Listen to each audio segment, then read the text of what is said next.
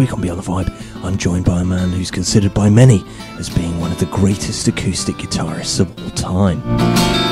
It's Tommy Emmanuel.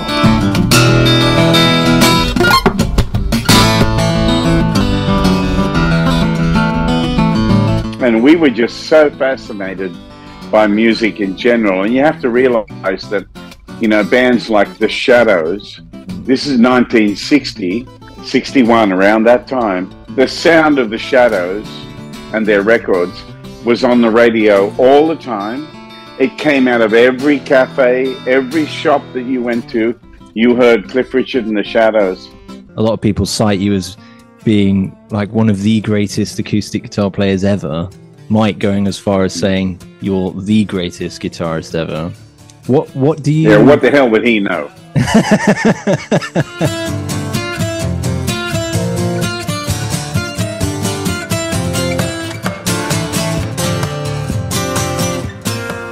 All the videos that have, you know, 20 million views and all that. Here's what happened. This is what people don't know.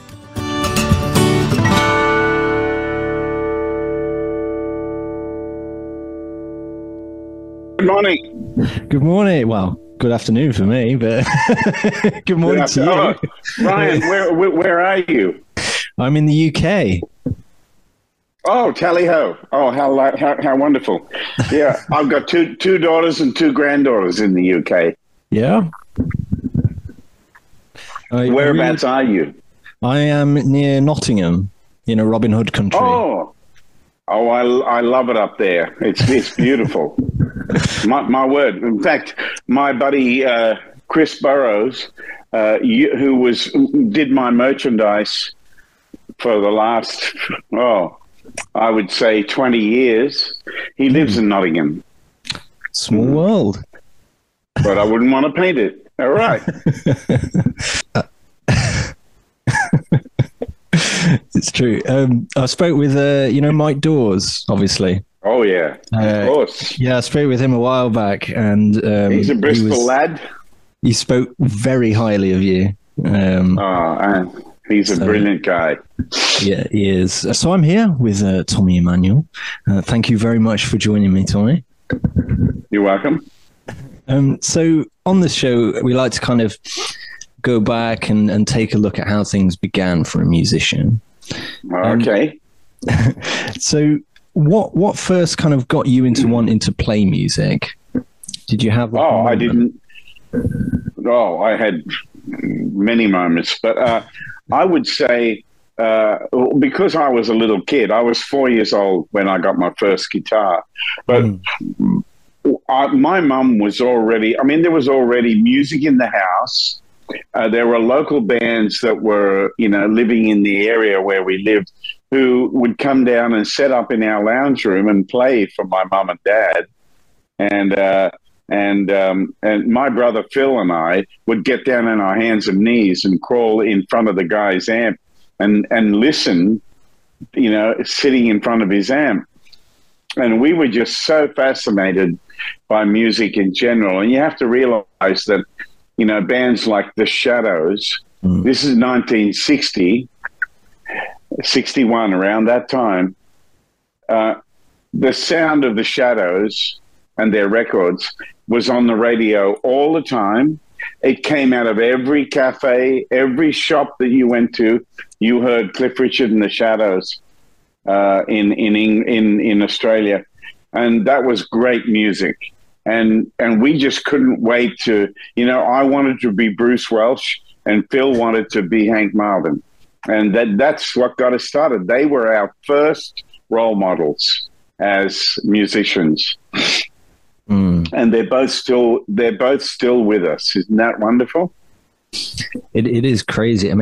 Particularly from that era, I hear so many guitarists speak about kind of, it was The Shadows. It was that moment. It's because their songs. It's because their songs were so good, and their music struck a chord with the public. And I've never really talked about it on that level with Hank or Bruce. I know them both very well and very honored to call them dear friends. But I'm not sure that they understood the influence that they had. And then the fact that, they were just trying, like all of us, they were just trying to record a song that would get on the radio and that maybe someone would like. We were all trying to do the same thing. We were trying to play music that made people just light up, and I still do the same thing. I'm still trying to write the best songs I can and play for people the best I can so people have a great time. That's what it's about. Of course, you have this kind of real kind of signature style, incorporating like a multitude of, musical influences and styles, kind of what we briefly touched on there. Right. Over the years, have you just kind of experimented with different kind of genres and techniques, and that's kind of how you've landed? Yeah. Well, if you look at my younger life, I can tell you that, when I was, at high school, I was teaching guitar 3 nights a week to try and make some extra money to help my mum, because Dad had passed away. So there was no, breadwinner in the family. It had to be us boys. And so my eldest brother had a 9-to-5 job. My brother Phil and I had a band on the weekend, and we did other things as well. So in those days, we were trying to play music that was kind of popular country music. And then I think a little later, I was in bands learning Creedence Clearwater songs, Rolling Stones songs, Crosby, Stills, Nash, Carole King. We were learning all that kind of stuff. And now I remember when I was 16, American Pie came out. Carole King's Tapestry album came out. Chris Christopherson's Silver Tongue Devil album came out. I mean, there was just so much great music going on in those days. So between the ages of 16 and 20, I didn't listen to much else but singer-songwriters. I didn't study guitar much at all. And not that I've ever really studied as such. I don't read music. I play everything by ear. I'm a total, novice, and I just try to do the best I can with whatever I have. And listening to people like the Beatles, James Taylor, Bonnie Raitt, Carole King, Neil Diamond, Gordon Lightfoot, Don McLean. I mean, this is just a handful. There's so many more. But these are the people that I tried to learn from, and I think I got an idea of what a good song might be, Yeah. So I wanted to be a songwriter, but I was no good at it when I was young because I didn't know what I was doing. It took me years to learn how to write a good song, and hopefully what I've been writing in the last 40 years is, it's starting to stand up. So that's good. Of course, I kind of briefly touched on it there. I spoke with Mike Dawes a few months back, and he spoke of you very highly, as many others have. They've kind of, a lot of people cite you as being like one of the greatest acoustic guitar players ever. Mike going as far as saying you're the greatest guitarist ever. What do you? Yeah, what the hell would he know?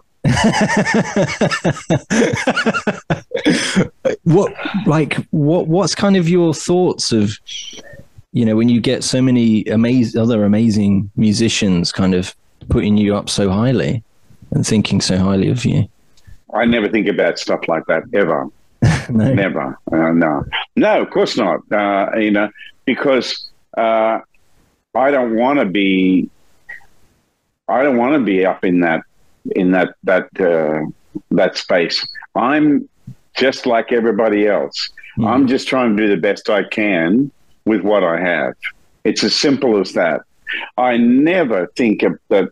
You know, I could imagine it would be the most awful thing to be walking around every day having to think that I must be the greatest of, you know, what an awful, awful ball and chain that must be for somebody. I don't know. I'm just the most luckiest guy on the planet, because the harder I work at it, the better I get, and the luckier I get. But, you know, I don't pretend to be anything I'm not. You know, I can't play like Steve Vai or Joe Satriani, or, you know, I can't do that kind of thing and all that. I love it, and it blows my mind.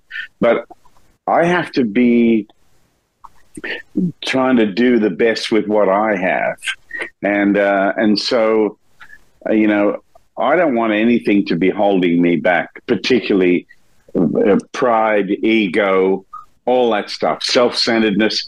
It's such a bullshit thing, and it destroys a lot of people. You know, since when do we care what you know, what other people think of us? See, what other people think of me is none of my business. You know, I have to show up and do my best. If I remain in that kind of mindset of I'm going to do my best today, but I'm not going to beat myself up if I'm not as good as, you know, Joe Satriani or whatever. I'm not going to beat myself up. I'm just going to do the best I can with what I have. You know, I'm just a human being like everybody else, and you know, I'm first of all, I'm grateful to be in music. I'm grateful for my health. I'm grateful for my family. And I'm grateful for the respect that people treat me with, because a person needs to be treated the way you treat others. You know, I hope that the way I treat people comes back to me. You know, that kind of, you play with a lot of freedom, and you seem like you're just doing it because you enjoy it. Like, it really comes across. Thank you. And there's no.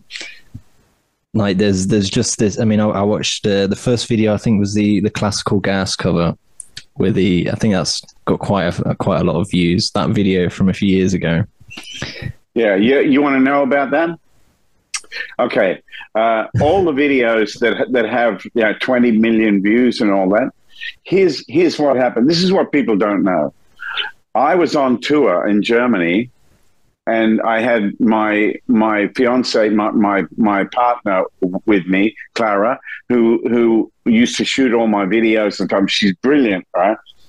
And I have a friend who has a good studio in his house, and we were playing in a town like 30 miles away, and so I called him and I said, "Can we come and shoot some videos in your house and record them so I can? So it's not just a video."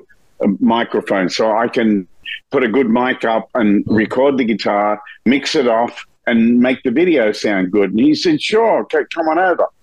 So I had 1 hour of studio time. I shot 6 songs, 1 take each one, mixed it off, got out of there, and then did sound check and went and did the show. Those videos have done more for my career, you know.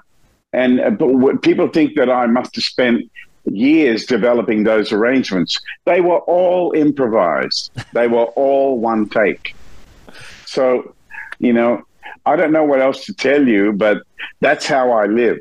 You know, I played the song that way that day. I'm not going to play it like that tonight, or, you know, it's going to be different. And it's not written in stone that's exactly how I play it. That's how I played it that day.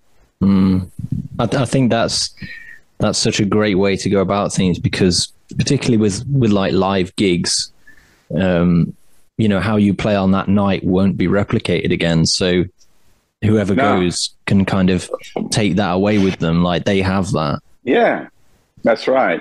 That's why I'm always like, there was a lady in the front row, and I was out there really pouring my heart out at a show in Canada last week. And there was a lady, and she was messing with the phone, and she was filming me, and then she'd put it down, then she'd drop it, and she'd pick it up, and then she'd film a bit more, and she did this over and over.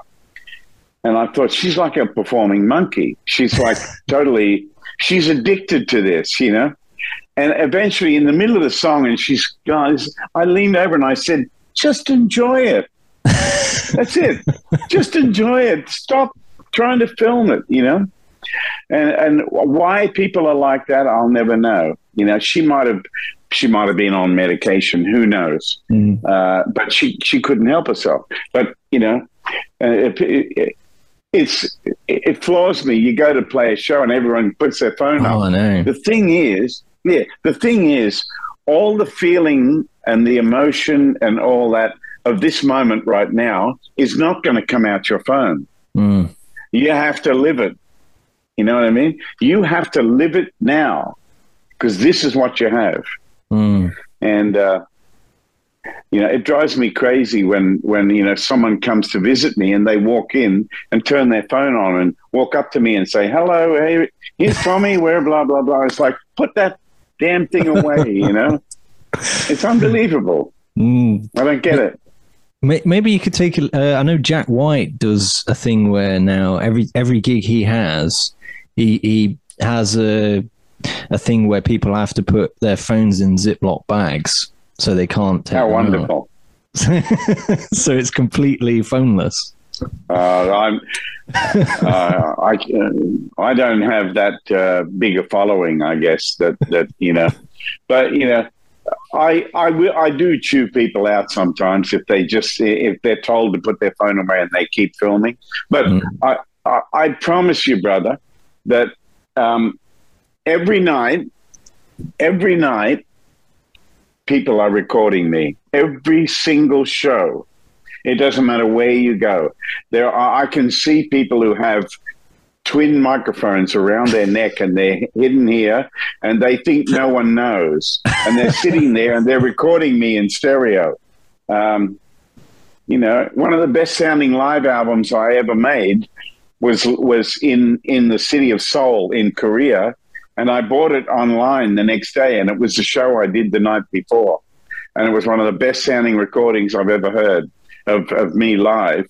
And somebody recorded it in the audience and sold it the next day, and I bought it to have listened to it. So what the hell chance have you got? Of course, the latest EP, Accomplice, Volume 3. With Mike. Yeah, out now in partnership with Mike there. How did that album kind of EP come about? Well, I've been doing this series.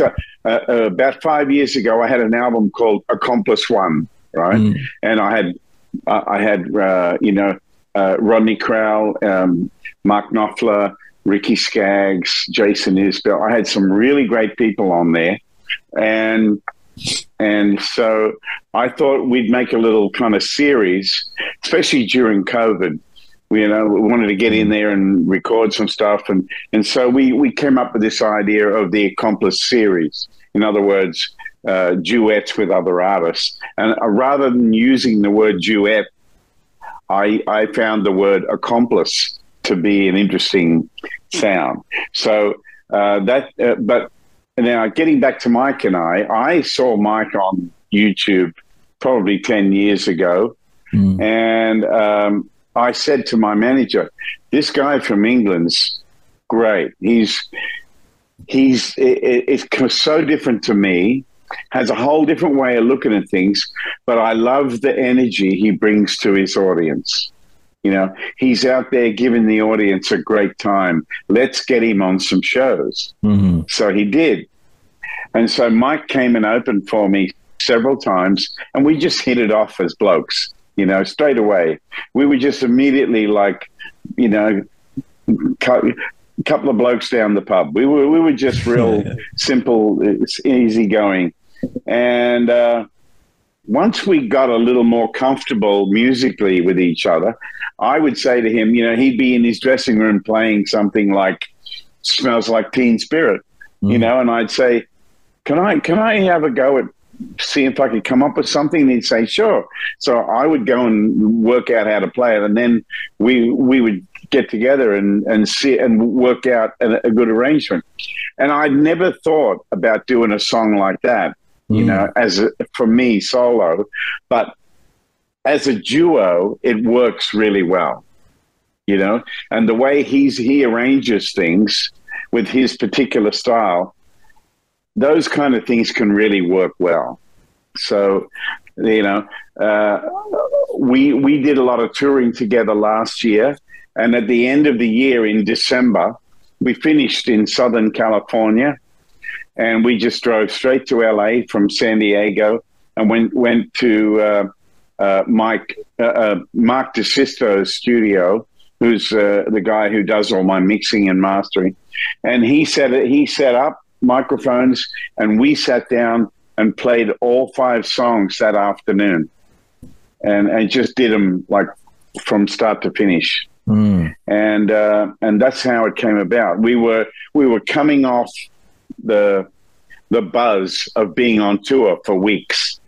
You know, when you tour a lot, it's so good for your playing, and the time to record is at the end of the tour when you're absolutely at your best.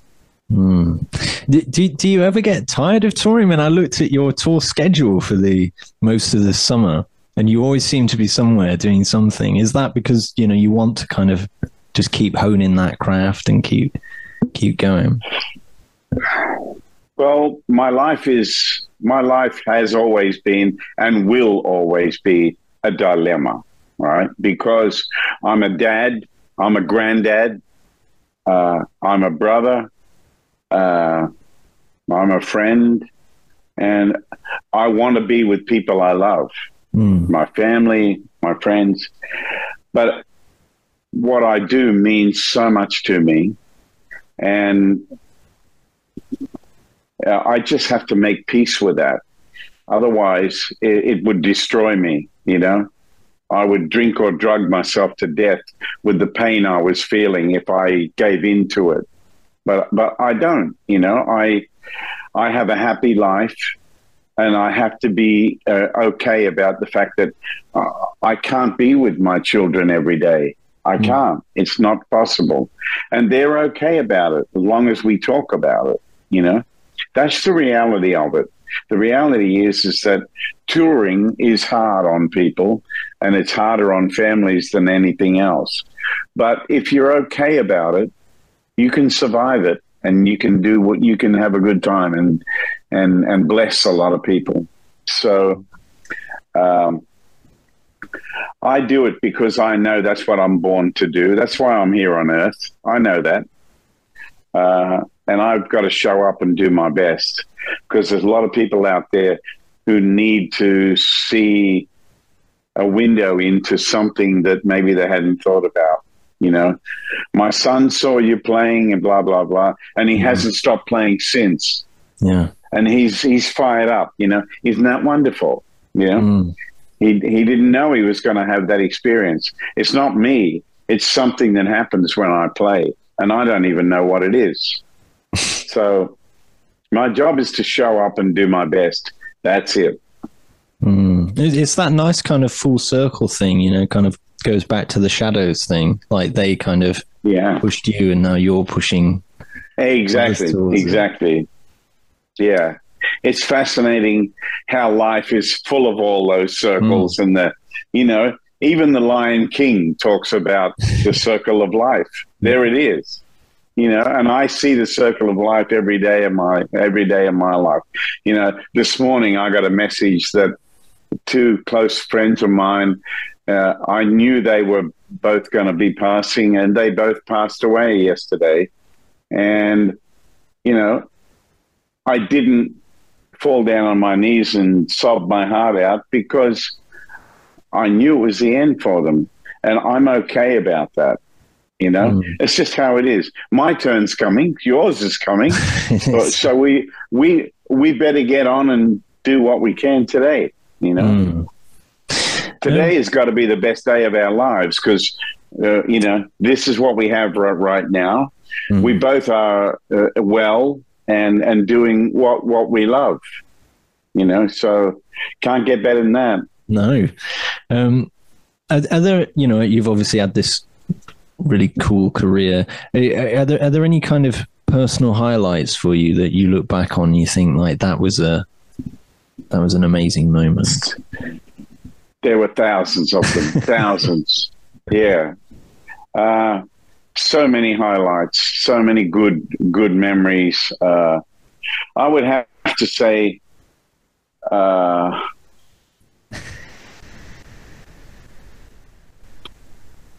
in the 60s, working with artists that I really admired was great for my confidence. And I learned so much. I learned so much from people. And then I guess some of my career highlights, some of the things that changed the course of my history were like in 88, I got the position of opening for John Denver. And we were playing huge arenas, 25,000 people a night. And I came out as a solo acoustic artist. Wow. I remember John Denver had James Burton playing guitar with him and Jerry Sheff playing bass, both from Elvis's band. And I'll never forget the first night I came off stage and James Burton said to me, "Aren't you scared going out there on your own?" I said, "What am I scared of? I'm going home. The stage is my home, And so that made a big difference to me as an artist. And then in 1990, I was the opening act for Eric Clapton in Australia. And it was so wonderful. And Eric was so nice. His band were all great people, his crew, everybody around him were fantastic. And so that tour elevated me as an artist. And then in 93, I made an album in Los Angeles, and I had some great people like Carlos Vega, who's no longer with us, played drums. Abraham Laboriel played bass. And Joe Walsh played slide on a couple of tracks. And it was a beautiful project. Chet Atkins played on a track. And it was just coming to America and recording with the best people. That opened my eyes to so many things.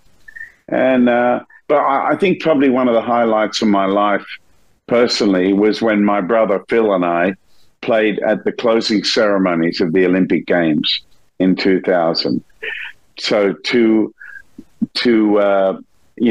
support the Olympic Games and to be part of that grand event put on by our home country, that filled me with love and pride for Australia, that's for sure, because they put on a great show. It was incredible. I can imagine that's like such an amazing thing to have, because it's never going to happen again. It can't be replicated. It kind of goes back to what you were saying. Exactly. It's that one-time thing, Exactly. One question that I always like to finish on, I ask every guest. Okay. It's a bit of a hypothetical question. If you could tour with one band or musician from the past and one from the present, who would they be? Well,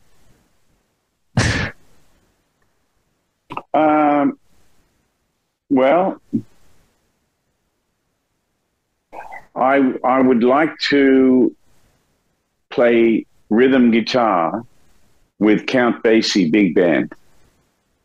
That would be wonderful. And I would like to do a 2-out gig, just the two of us, with Frank Sinatra. It's an interesting shout. Yeah, because I love being an accompanist and I love working with people on that level. It's so good for me. It really is. And so I could say that about a lot of people. I mean, I would love to do something with Wes Montgomery or someone at that level, or Django. But if I had to pick, what would be the ultimate experience? I think being the rhythm guitar player in Count Basie's band would be pretty hard to beat. As a guy who loves to go chunk, chunk, chunk, chunk, chunk, I love that stuff. That's really cool. Well, thank you very much for joining me, Tommy. And thanks for having me, Ryan. It's cool. And for those that want to check out Accomplice Volume 3, the link is in the description below. You can check that out. And look at that. Yeah. And are you going? I mean, you're on tour soon again, aren't you? I believe. I just finished a long tour, and I just had my guitar camp here in Nashville, and tomorrow I'm playing in the Merle Travis Center up in Kentucky, and Saturday I'm playing for the great songwriter Diane Warren. She's here giving a lecture and a talk about all her big hits, and I have to play 3 songs with a great young female singer here who's been on a show called The Voice over here. Yeah. So she's coming over here shortly for us to run the songs. And so I'm going to do that. And then I got shows next week in North Carolina and East Tennessee. And then I fly to California, be with my 7-year-old daughter for 6 days. And then I fly into Latvia and start the European dates. So, and I'm going to be like this for the rest of the year until Christmas. It's full like an egg. I can imagine. So, well, thank you very much. And thank you. Yeah, and for those that want to catch him, obviously, links in the description below. Indeed. And if I don't see you beforehand, happy Christmas, and happy Christmas to all your listeners. Thank you very much. See you, Ryan.